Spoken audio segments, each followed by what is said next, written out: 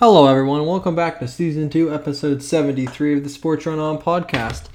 In this podcast, we're just going to dive deeper into one of the topics that we were talking about. We're going to start out this podcast by diving deeper into one of the topics we were talking about in Episode 72. As the preseason game that is going to be going on tonight between the New England Patriots and Philadelphia Eagles. It's a game that I'm really looking forward to watching just based on the fact of seeing how the Patriots do. Having, as I said yesterday, Mac Jones coming with Alabama and him. I don't know if I said this yesterday, but a lot of people are wondering about him because most Alabama players have had good track records whenever it comes to playing well in the NFL, except the quarterbacks. People such as A.J. McCarron and many others just have not turned out as quarterbacks coming out of that school. Like, they really just haven't put quarterbacks out that really made a splash in the NFL, like some of these other big name colleges such as Ohio State maybe not Ohio State, but just such as others.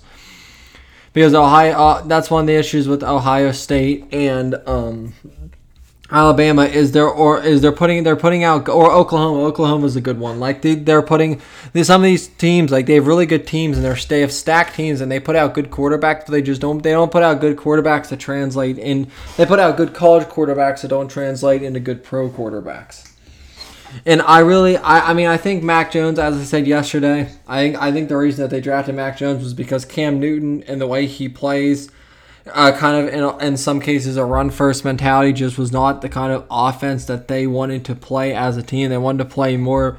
They wanted their offensive style to be more of a pocket pass or run whenever you absolutely have to style. And there's nothing wrong with running that style of offense.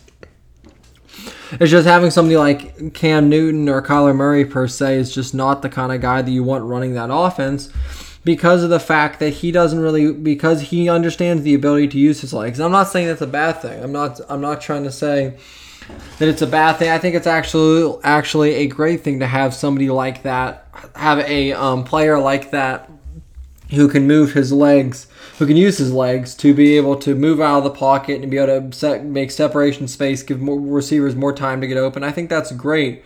But I think there are some offense, not to mention, I didn't say this yesterday, and talk about this a little bit too, is the fact that the New England Patriots, just like the Pittsburgh Steelers and some other teams, they're not meant to really, no matter what, you want your quarterback to be able to extend the play. If that's stepping out of the pocket, if that's running out of the pocket, you want your quarterback to be able to extend the play in case things go badly.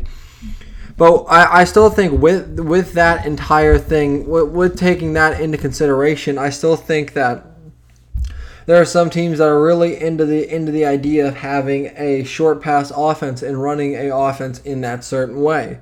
I think that there are some teams such as the Baltimore Ravens, the Arizona Cardinals, where that works, where their offense. And I honestly think that's just because the offense that they're using right now is built specifically around that, that look, because just because the offense is built around that certain type of play style as an offense, as the coordinator, and just as that's what the offensive coordinator wants. He wants this quick passes, get the ball out of the quarterback's hands for one reason or another. A lot of people do that just if you're wondering why a lot of people do that. Not that they don't trust their line, but just if they don't think that their line stacks up well against the defense that they're going to be playing this week. A lot of people they won't take the chance of getting their quarterback hit any worse than he needs to, so that they'll just make sure to try to get the ball out faster, so that the quarterback the quarterback will take less time. He'll spend less time in the pocket. That's what I'm trying to say.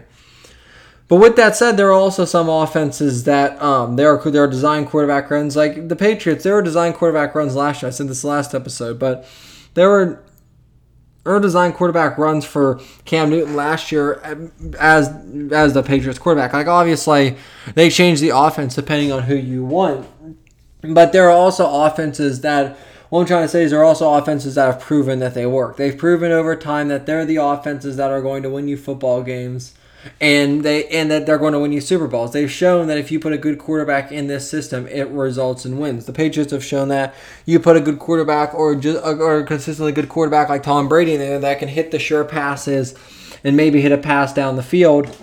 I think that it's shown that with the Super Bowl wins, obviously that is a offense that works. Like, it's kind of hard to debate with anybody that the Patriots offense didn't work with the amount of Super Bowls that they are winning. Yeah, I've heard the debate. Yeah, well, that's just because Tom Brady's defense was so good. Like, I mean, they literally only gave up 3 points in the Super Bowl. Like, Brady played very badly in that Super Bowl against the Rams a few years back, but yeah, he played pretty bad. But again, he had the Patriots defense there to carry him to yet another ring. I don't really agree with this and that fact, because I think that get 3 point, having to only score one touchdown to be able to win a Super Bowl is crazy and isn't really even really heard of. Like, most of these teams are there because of their high-profile passing offenses. That's just what the NFL is built on right now. It's built on passing offenses on the backs of these guys such as Josh Allen, Patrick Mahomes, and just many others that can really sling the ball down the field. Dak Prescott in some cases, and just many other quarterbacks that you can think of, and especially with these quarterbacks. Justin Herbert, he's a young guy coming out. Trevor Lawrence, Joe Burrow, like, these are guys that can sling the ball down the field. Obviously, the biggest thing between the NFL and the college is the difference of the ability of these quarterbacks to run out of the pocket or not. Because I feel like it's shown over time, and I feel like a lot of people would agree with me, it's shown over time the fact that, like, these running quarterbacks for a long part do not have long careers. Well, mostly because of injury. You had RG3 has come. This is shown. It is shown through not Lamar Jackson yet. It's just shown like Vic in some cases. I think Vic. I mean, he wasn't as injured as some of them, but just like these quarterbacks that take off and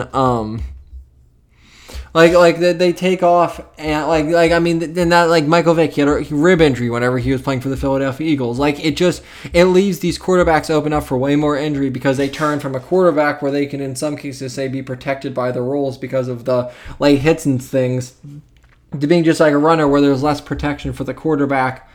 And obviously, because they're not, like, this isn't ideal. A lot of these guys, unless you have a running quarterback, do not practice these quarterbacks getting hit like they will in the game, which leads them even more to the case of them getting injured.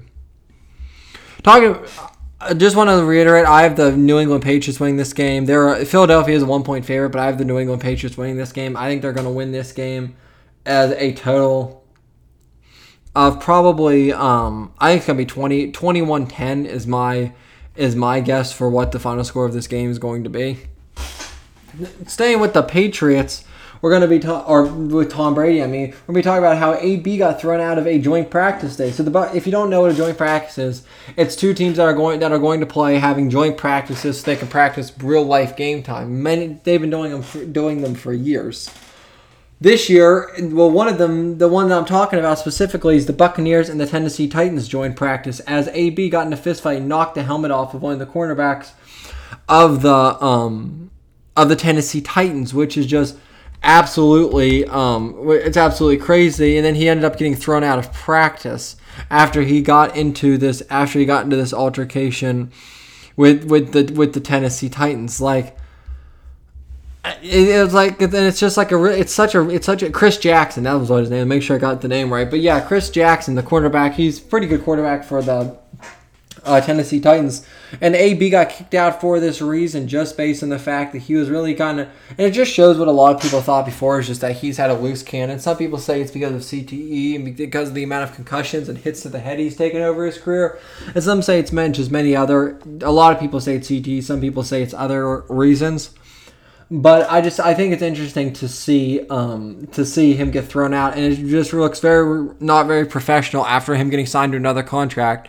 It doesn't look very good on the Tampa Bay Buccaneers, like, entire franchise, seeing you have a player thrown out of a joint practice for this reason specifically.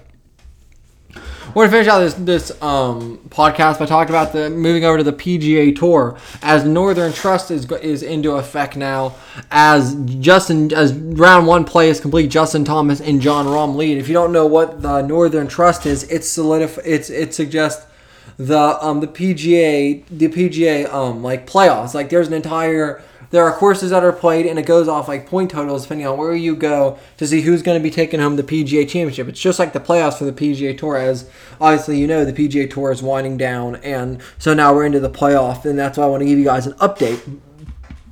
So right now you have Justin Thomas and Jon Rahm tied at the top of the leaderboards, both looking at 8 under over the first day. You have Harold Varner III at 5 under, Adam Scott at 4 under, Robert Sturb at 4 under, and then Robert Sturb, Mackenzie Hughes, Cameron Tringle, Kevin Na, Tony Finau, and Tony Finau. Those guys are all tied for 4th. So Scott through Finau are all tied for 4th, with Thomas and Rahm, and then Varner being solidified. And then tied for 10th is Keith Mitchell, Sebastian Munoz, Cameron Champ, who you would have heard of if you watch golf this year, Victor Hovland, another name you would have heard of, Patrick Cantlay, are all other names. Those guys are all at 3 under. You would have to have been at 3 under throughout this first day, which I mean obviously suggests it's not that easy, of course, if your top 10 is at 3 under throughout the first day. But I'll make sure to keep you guys updated on this the PGA Tour. Obviously going in right now, it was still Dustin Johnson. Technically he, like, point wise, like world ranking wise, he's still the number 1 player in the world. Justin Thomas is 3 and Jon Rahm is 2. So the third and the second player in the world technically by the ranking wise are tied. I mean obviously Dustin Johnson, he'll come back. Like you can't really hold a guy down that's as talented as Johnson is. But I just think that it's just interesting to and it's just this is just an update. Obviously this is not. This is just after the first day. What I'm trying to say is this is just after the first day. It's not obviously the tournament isn't over. This is just after the first day. With that said, this wraps up Season 2, Episode 73 of the Sports Journal Podcast.